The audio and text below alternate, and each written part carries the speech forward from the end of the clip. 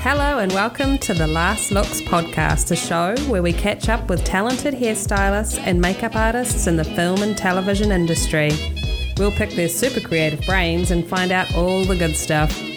Join me, your host, Jamie Lee, in finding out what's what in the hair and makeup departments around the world.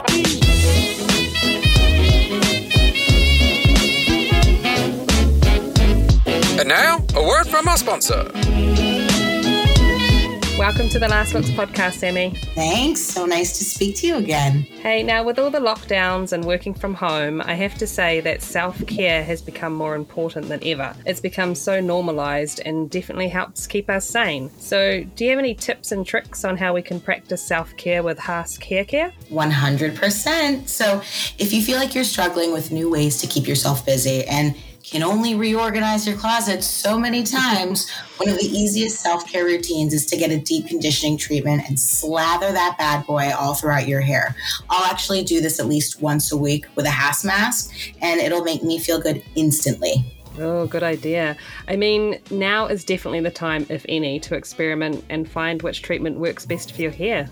Yeah, for sure. We have so many hair masks to choose from. It literally doesn't even matter what your hair type is because they completely cover the gamut. So whether you need immediate damage control, maybe a boost in shine, or a split-end mender, we got you at Hask. I love that. I'll sometimes reach for the argan mask post-bleaching my hair for a little TLC. Yes, that's our OG mask. I mean, again, they're all really good and super easy to use. The formulas are ultra restorative, super rich, and free of all the nasties. So the best thing is that with the way of the world right now, you can multitask while you mask. You see what I did there? I would say to grab a pack and start masking while you watch your favorite award show this season. Those 10 minutes will fly by. Yeah, it seems like something easy you can do while working remotely too, huh? It's the perfect thing to do while working from home. I mean, do you really need more of an excuse to not have to put your video on for a Zoom call? I'm actually wearing the coconut mask as we speak, Jamie. Sammy, good one. Thank you and Hask for being part of the podcast today. Thanks for having me. And if anyone in the TV and film styling community ever needs help with supporting any projects that they're working on, send us an email at hask@stonemanagement.net and we'd be happy to help. That's awesome, Sammy. Thank you. Thanks for having me. And now, our feature presentation. Hello everyone and welcome to our bonus 2021 Makeup and Hair Oscars special. We have 5 of these beauties lined up for you to absorb and enjoy. I'm so incredibly grateful to all the guests on these bonus episodes as I understand how precious everyone's time is. When they're working full-time on a project and being bombarded with interviews, it can all get a little overwhelming, I'm sure. So for that, thank you, and thank you. For each of the 5 bonus episodes, the nominees were all asked the same questions. So if I sound like a broken record, that's because I am. But, as you'll hear, their answers are all very different. So sit back, relax, and enjoy the show. Pictures up. Last looks. Rolling. And action. Welcome to the Last Looks podcast, team. Oh, thank you so much. Happy to be here. Thank you so much. We're so happy to be here. Amazing. And may I say a huge congratulations on your Oscar nomination for your work on the film Rainey's Black Bottom. Thank you. Isn't that incredible? So excited. It's incredible. Now let's start with some introductions. So if each of you could tell us your name and what your position on the team was, please, that'd be awesome. I'm Jamaica Wilson, and I was Viola's personal hairstylist for Ma Rainey, and I'm still her current personal hairstylist. Amazing. You mean she didn't fire you after the movie? That's what you're trying to say. She didn't fire me. I'm still holding on. Thank God. All right. My name is Sergio Lopez Rivera, and I am Viola Davis's personal makeup artist. Amazing. And will you let us know who could not join us today? We also have Mia Niels, which was the department head for Ma Rainey, and she could not be with us here today for the podcast, but I'm here for her. Yay! We're going to cover her. Yes, we're going to cover. That's a teamwork right there. That's awesome. That's right. Okay, so my first question to you guys was, when you first heard the news that you'd been nominated, what was that first thought that went through your mind? I first screamed so loud. I screamed in a pitch I never knew I could make. It was the most stressful beforehand because you realize they're going from 10 movies to 5 movies, you know, and why wouldn't your movie be cut out, you know? And I was just thinking a lot about the other teams just waiting to hear the same news. So it's a lot of tension. And when you hear your name, I mean, I freaked out. We were actually, Jamaica and Mia and I were all together in a Zoom call when it happened. And that's it was so unbelievable. Cool. Yeah, unbelievable. What about you, Jamaica? What was that first thought? Oh my God. My mind was just blown. Never in a million years did I ever think that we would be nominated. No, you know, I had a feeling I was hoping for the nomination to the top 5, but the feeling of actually getting it was just really mind blowing for me. Yeah.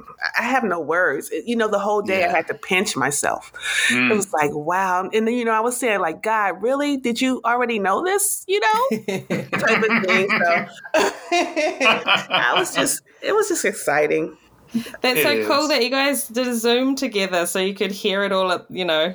As a team. That's cool. I mean, we are very close, and so we just help each other constantly. I mean, and so this was such a moment for all of us. And also, there was a special caveat there for Jamaica and for Mia, because if they got this nomination, they would be making history, which they did. Yes, that part. So that's why I really was walking around all day pinching myself, you know? That's awesome. Do you want to explain to our listeners what that is? So, yes, we are actually the first African Americans to be nominated for hair from the Academy. So that was, you know, that's a big deal for our community. And it's just very exciting, you know? Yeah. Absolutely. Yay! I just think of little black girls everywhere just looking at you, Jamaica and Mia, and going like, I can do that. I can actually do that. That is a possibility for me. You know, I mean, that is so true. The power of representation is huge for a kid. You know? It really is, because, you know, me doing, you know, when I started out as a kid doing hair, my friends were going off to college and I wanted to go to cosmetology school. So it was like, you know, okay, you're going to go to beauty school, that type of stigma thing with it. And then, you know, it also, it just validates that hairstyling is a career. It's a craft. It's an art form, you know, and you can be recognized and you could take it in so many directions. So I'm just really, truly honored and I'm excited. And I'm happy that, you know, young kids can see that, you know, this is a career as well, pretty much. Very cool. Absolutely. Yeah. When the film was released and it came time to think about submitting your work to the Academy to be considered, what are some deciding factors, do you think, that made you go, yeah, let's do it? Oof. Well, first of all, you have to realize that when we're doing this work, when we are in Pittsburgh in the summer of 2019, our biggest concern was to just get this job done well. We, you know, you're not thinking at all that one day somebody might think the work that you've done is so good that, you know what I mean? Like, this is not, it's not a reality. For me and Jamaica is, are we having tacos again tonight or not? That was the biggest decisions we had to make on a daily basis, you know? But when the first day, I think Jamaica, correct me if you, or tell me if this was the same for you, but for me, it was the night where we were filming the tent scene, basically the opening scene where the camera goes from the forest into the tent where Rainey's singing, and the camera continues all the way for an extreme close-up of her face singing. And so when we filmed that thing that day, everyone around us seemed to have like these goosebumps, like something magical was happening, like something good, like just this communion of all these departments came together in a way that was really inspiring. It was just an unbelievable night. And so that was the first indication that I had that we were doing something extraordinary. Yeah, I have to agree with you on that, because I remember riding up in the van. You know, we had to wait for nightfall, but we were riding up in the van and you can see them rehearsing, but there was all this fog and then you could see them running through the woods. And it literally gave me chills. It was like you could almost smell, you could smell the hay, you could smell the dew. It was magical, actually. actually seeing that stage set up with the extras. And, It was. yeah, it was that point where it felt magical and special. Yeah. I agree with you. That's very cool. I love those moments on set, the few and far between, but when it happens, you're just like, yes, this is where I meant to be. This is amazing. Yeah. I remember, as a matter of fact, that night led to a couple of very funny moments, because that night we were filming all night, and I think we were done around 4:30 or 5:30 in the morning or something like that. And we just went back to the hotel, and I was so pumped with adrenaline. You know what that happens? Sometimes it happens even in a photo shoot, when everything like works, when everything just clicks together and you realize you just created something. And I was so filled with adrenaline that I couldn't sleep very well. And so eventually, I guess I managed to go to sleep. But then Jamaica and I went down for breakfast, quote breakfast at like 1:30 p.m. We went down to our favorite taqueria downstairs. And I think, we had like a couple of flights of margaritas, for breakfast at 1:30. And I mean, it was just like one of these, basically we paid for that adrenaline shot the entire weekend. Basically, it was just it was a great moment. Yeah. That's awesome. Now, talk us through two characters, and I know that you guys were mainly looking after Ma Rainey, Viola, but if you can maybe speak on behalf of Mia and the rest of the team, I'm not sure how you feel about that, but if you want to just concentrate on the one character, that's absolutely up to you guys, but I'll just let you kind of talk us through everything from the hair and makeup, from research and development through to just daily application. Yeah, I think for us, because as you know, when you're a personal, you are a little bit isolated from all the prepping that goes for the bigger picture, and so for Jamaica and I, we were doing a lot of work before we were traveling to Pittsburgh to do our first camera test. And so our design, once we met Mia, met with her and Anna Roth and everything, our design was very much ours. We were not truly checking in with anybody else. We were just doing this design. But at the same time, the entire makeup and hair departments were doing or had been doing their own research, of course. And so we were all coming. It was one of those rare moments where two people doing two different kinds of prepping came together with very much the same idea, And so I remember Matiki, who is department head makeup along with Carl Fullerton. I know that she said to me that once they saw what we had designed for Ma Rainey, they kind of understood that they needed to tweak a little bit also on their end. So it was a beautiful coming together of these creative minds, I would have to say too, on Mia part meeting, I remember our first test and we were doing wardrobe and everything and, the padded suit and all that. So we were trying to really just focus and get Ma together. So I met Mia and discovered that, okay, so Mia's the department head. She's going to be designing, the looks for the whole movie.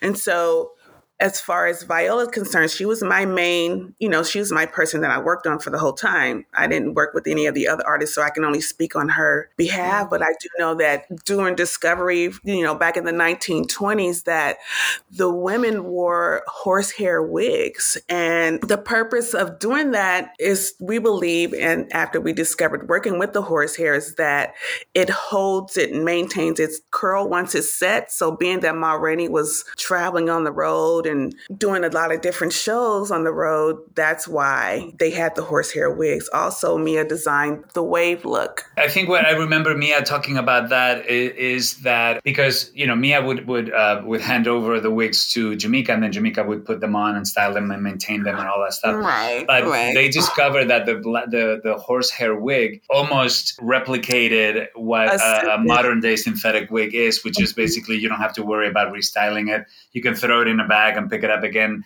And I think it made sense. That's when you guys discovered that it makes sense for a touring Black woman that didn't have access to certain hair salons, that she would have a wig that she could just take right out of the bag and put it back on, and it would always maintain its style. It was a work of art, that wig, by the way. Yeah, it was a work of art. That was a shake and go type of exactly. I love the shake and go. It makes total sense. That's awesome. Right.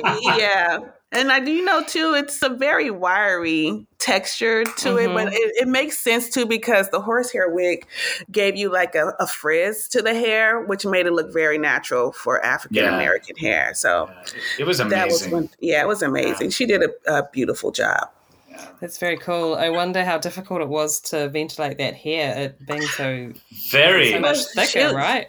Yeah, it was very difficult. She did say that being that the horse hair is so coarse that she had to do one strand at a time.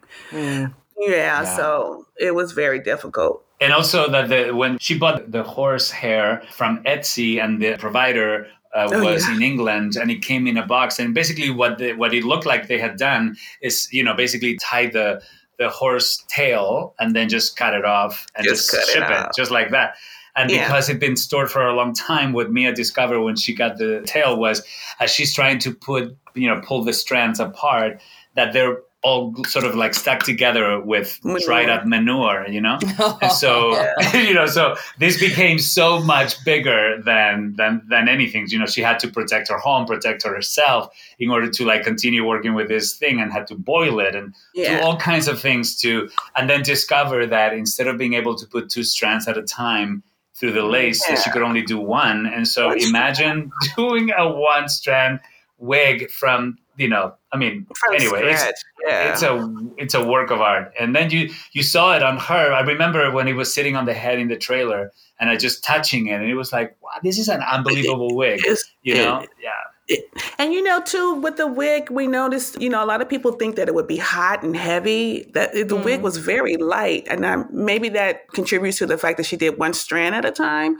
Yeah. But it was very lightweight. And then also another thing, you mentioned, Sergio, with the manure, she said there was manure, lice, she had to boil the hair, clean it, Yeah. Really put her through her paces, it sounds like. I know. Yeah. And it was just so beautiful, but it just made sense. And also how different the horsehair wig was from the European hair wig that she wore for the rest of the movie, So beautiful too. But I remember what Mia, and we can talk about this if you want, Jimmy, but Mia's decisions creating these 2 wigs came from all the research that we did and the understanding of the personality of this woman, because there's so little facts known about her. Her life somehow went mostly undocumented. And it's crazy to think, that she's credited for basically starting this genre of music. And to have such little documentation on her is, astonishing. And so, when we were able to start building the character, in the way that, basically I start with historical facts around that time. What was it like to be in 1920s Chicago? What was it like to be a woman of color in Chicago? A Southern woman in Chicago, somebody who was dark skin as opposed to maybe a more palatable, lighter color skin that was, more accepted. Like none of these things, she just had a difficult time having access to makeup and wigs and hair salons and everything. So all of that informs your decisions as an artist of what you're going to create, Absolutely. And so this woman, written by August Wilson, but also from a few of the contemporaries, we put together that this was someone who was aware that she was considered the ugliest woman in show business, that she was trying to, because she, aside from the fact that she had so many limitations just from being a Black woman, she also had more access to more things than most Black women because she was, a well-known person. She was a celebrity. She had money. She had access to other things. And so Mia decided that she would have wanted to have the finest waved wig made with the most luxurious European hair as well, yes. And so, she would be basically, she would put this armor on to go into the world. And so she would have the best of everything. And she would want you to know that she had the best of everything. And so she would wear every piece of jewelry she would own, she owned at once. So all of her rings were on every single one of her fingers. And she would wear her most luxurious clothing. It didn't matter if it was 100 degrees outside. She would have a velvet gown, a fur collar, a hat, like everything. She was basically a billboard, like a walking billboard advertising, don't mess with me, you know, I am all that, you know. And she definitely believed that too. Although Yeah, she people definitely did. didn't think she was beautiful, Ma, she believed she was. Exactly. She was she was the sexiest woman in the room, is what Viola says. Viola says, in my Yeah. brain, I was the sexiest woman in every room I walked in. And it comes across that way. It does. You know? It's amazing. So, Sergio, talk me through her makeup a little bit more. How would I describe this? Through my, first of all, I've been obsessed with the 1920s and other periods, you know, my whole life. But this was a very interesting dive into this time because I had to see it not from the cosmetic and aesthetic point of view, but from all the things that Ma didn't have access to, you know, and because she was a woman of color in the 1920s, and the makeup or the cosmetic industry, although new, was already thriving, it didn't produce, you know, cosmetics or a lot of product for women of color. As a matter of fact, mostly bleaching creams and some sort of loose chalky powders. That was all that was really accessible for or designed or targeted towards women of color. Everything else was for Caucasian women. And so somebody of color would have to find what they can use that's designed for white women, and whatever you can't, you know, for example, like, you know, any woman could wear a red lipstick, you know, so it didn't have to be designed for black people, but the rest she would have to fill in the blanks by making things herself, you know. And so that is, I wanted to incorporate some details that I remember my grandmother telling me about women's access to cosmetic during the Civil War in Spain in the 1930s. And she used to tell me that they used to squeeze beets and berries to create blush or lip stains. And also something more dramatic was burning the end of a cork, a wine cork, and rubbing it with some petroleum or even animal fat sometimes to create a black cream that they would use as eyeshadow. And so I wanted to do that sort of DIY look. I wanted to be informed by the lack of access that Ma Rainey had. I also wanted it to be informed by the fact that Ma Rainey came from being almost a child or a early teen performer in vaudeville. And so her training wheels were in very theatrical makeup. Also, the fact that she was not happy with the fact that she was as dark as she was. So, like, her makeup was always off a little bit. You know, she was always, especially when she performed, she would have a lighter. She would try to, you know, to hide her darkness a little bit. And then, you know, one of the things that helped me the most in terms of this transformation was I was so happy to read and to actually see in one of the rare photographs that we have of Ma Rainey, that she had a mouthful of gold teeth. And so I called my friend Vincent van Dyke, who, you know, has worked with Viola before and has her teeth mold and everything, to create these dentures for me. And after a couple of different choices, we settled on the ones that you see on screen. And so that was important because I needed to do something to kind of erase the 21st century smile of Viola Davis. So beautiful, so bright, so well known, you know. And also something that we all know as makeup artists that has a great dramatic effect is to change the shape and or the thickness of your eyebrows. Automatically just sort of changes your face, your bone structure almost. And so when I erased her eyebrows and painted them sort of like, it almost looks like it's done with a marker, you know, and they're a little elevated in the center, and then they just travel down towards the temples in a very long way, the way that it was fashionable for actresses and singers at the time. And so those two things, the gold teeth and the eyebrows, I credit for being the most efficient steps I took to make Viola disappear. But everything else, like, you know, the sweat is also an important character choice that conveys a lot of the things that you don't get to read on the script, you know, the struggle, the heat, the claustrophobia, everything. So the sweat was, as Jamaica knows, one of the very important steps, but it was also one of the most challenging in terms of continuity.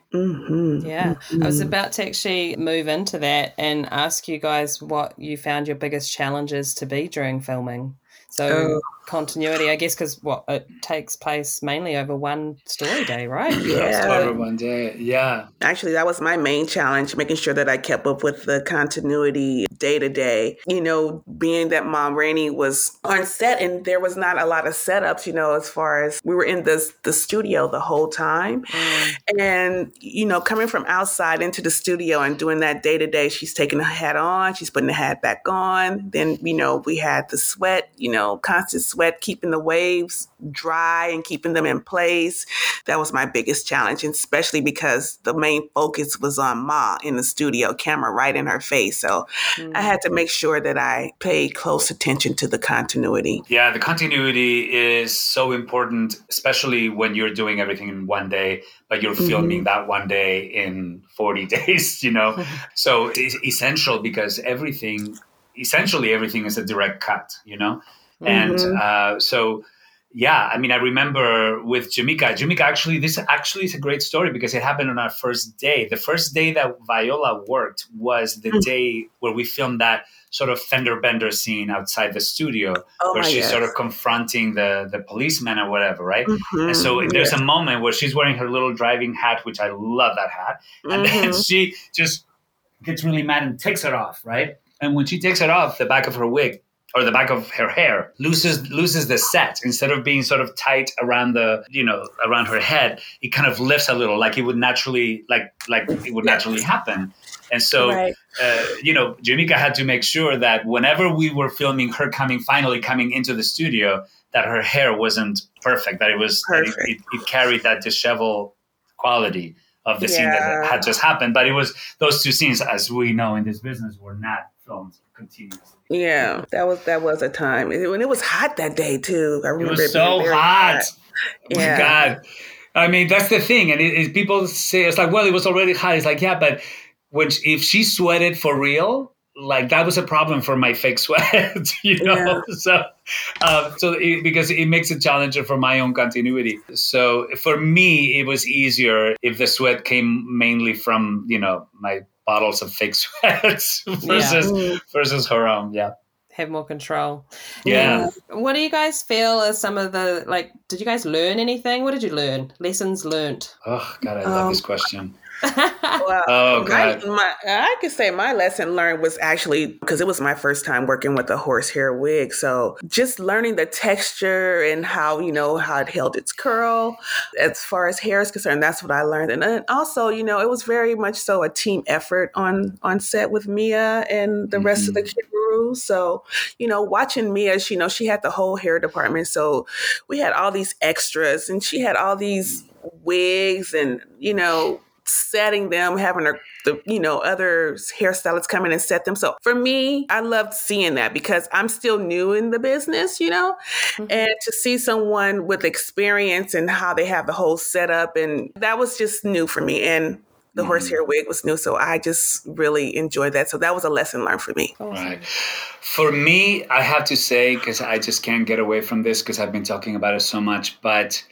I am so grateful to have found out that, and Jamaica was holding my hand through this whole process, but to find out how scared I was to do this design. Oh, yeah. I was so scared to do this bold, crazy makeup because, I found it so shocking that when we did, the original wardrobe fitting and then eventually the next thing we did was the camera test, that I was receiving no notes, 0 notes from anyone. And so it made me really paranoid because I didn't believe that nobody would have any feelings about this crazy face that I just designed. But also because I started getting really into my head and thinking, oh my God, I hope they feel, that they can come and talk to me, even though I'm a personal to Viola Davis and, she's the one who brought me in. I started to freak out in my brain that they were not, giving me notes because, I'm Viola's personal. And so just thinking that I hope they feel comfortable coming to me if they don't like something, because I can change it. I would love to have some direction or something. And I wasn't getting anything. And so eventually 2 or 3 weeks later, Jamaica will remember this moment. We were sitting on set And George C. Wolfe, the director, our genius director, came out of the set, this box that they had built the recording studio inside of. And he came out and he calls me over. And I'm like, oh my God, what did I do? Did I forget to put her gold teeth? Did I forget to put the gold teeth in on the last take? Are the gold teeth sitting in, the craft service table somewhere? Like what? Anyway, so I just like, oh my God, maybe too much sweat, not enough sweat, something. I was just like, it was such a funny moment walking there, like the walk of death. Like I'm just going to my death right now. And she just grabs him by the shoulders and he says, Sergio, I just wanted you to know that I think your makeup is extraordinary. Wow. And so that moment was everything for me because I understood the silence of the previous 2 weeks. Mm-hmm. And so long story, but my lesson here is I can create even in a state of panic, even in a state of super deep doubt. There is creativity. I can somehow thrive in my creativity, even in that sort of darkness, And so that was my lesson. It's like, wow, I really needed to create this, from this discomfort. It makes sense to me now, Yeah, it's interesting that when I was coming up in the film industry, it was told to me very early on that no news is good news. So if I didn't hear anything, you must be doing a good job. You're only going to hear about it if it's not good, if they're not happy. Yes. So... I agree with you 100%. But in this particular makeup, it was unlike anything I've ever done or anything I've ever seen, really. And no one's saying a word. Yeah, exactly. No one's saying a word. Right.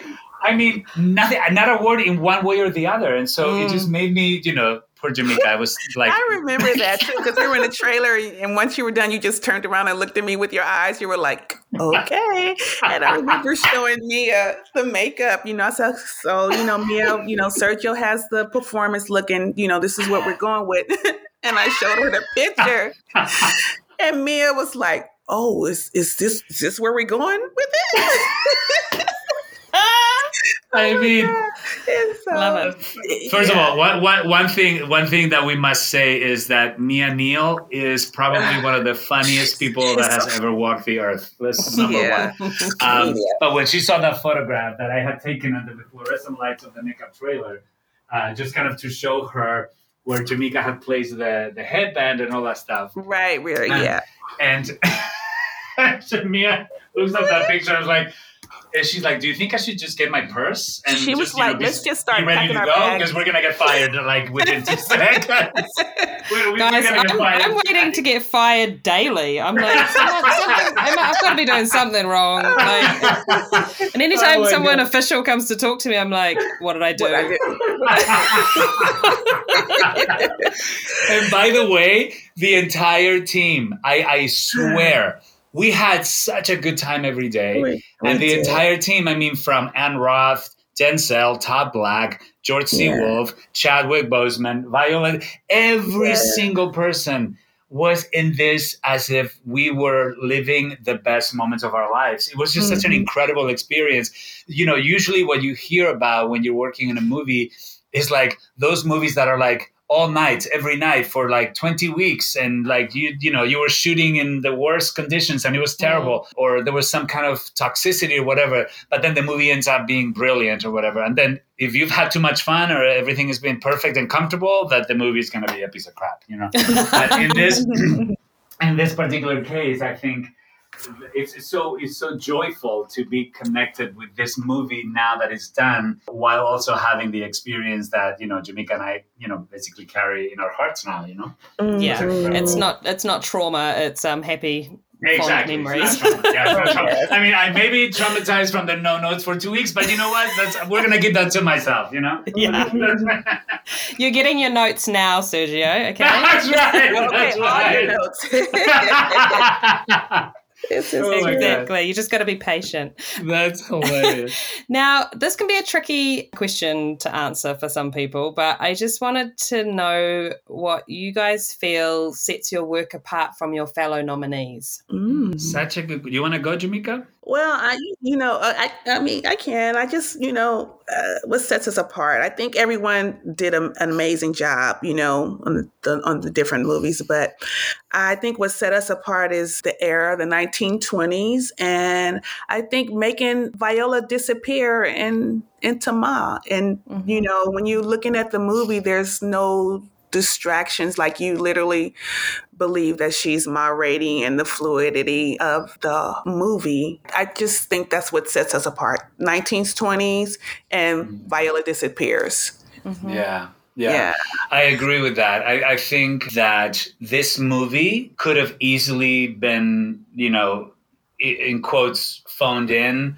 Everybody, everybody could have just done some kind of pretty 20s makeup, which would have been, it's a mistake that so many, that I think happens more often than not. But because we did so much research, and I think it just shows in even in the background that there is authenticity there, because we weren't doing, we were doing this period piece the way that period pieces are meant to be explored, which is, not everybody that lived in the 1920s looked like the 1920s. Some people carry their look from the previous decade or 2 decades before. Also, if you're an 80-year-old person in 1927, you're not going to have a bob with, you know what I mean? You're going to have something that speaks more of the time where you were younger, like all those kind of textures in styles that are not copycats, and not everybody had access to makeup. Not everybody looks the same. But also what I think it's important, at least from my lane in makeup, is that I think we achieved a transformation without use of prosthetics. I think is pretty cool. As much as I love prosthetics, believe me, and I so appreciate the genius and the artistry of my fellow nominees that have used prosthetics. But I'm also really happy that I didn't have time to go down that route, prosthetic, because I probably would have if we had had time. And the truth is, the challenge of transforming Viola without prosthetics was much more rewarding. The fact that I had to paint every flaw by hand, and I had to give her hyperpigmentation that she doesn't have, and to just like make her skin not as smooth, all of that. I didn't use any brushes. I just used my fingers, so everything looks a little bit more homemade and everything. And I think that's what sets us apart, is the authenticity of our research and the lack of prosthetics. That is a hard question. Yeah. Nice answering. Nice response. Good. I like it. And now, as we all know, it takes a team. So I just wanted to know if you wanted to take a moment to give a shout out to those that helped you on the project. Viola Davis. Yay, Viola Davis. We would not be here without Viola Davis. And not because she's our friend and our client and we love her to death, but because she is a unique artist. She is a truly unique artist. This is an actress who will leave her vanity at home. She is not interested at all in catering to her vanity with any role that she does. She wants to be authentic and she wants to be specific, and she loves that. And so just by proxy, everybody around her elevates their work because they're encouraged by her fearlessness. And so she is such a leader, but she encourages every single person around them to be the best artist that they can be. And it's very smart on her part. It comes from her heart, and the results are like this movie, just absolutely beautiful. Yeah, I really have to say thanks to Viola for, I just have eternal gratitude for the opportunities that she's blessed me with, and just inspiring us to be great.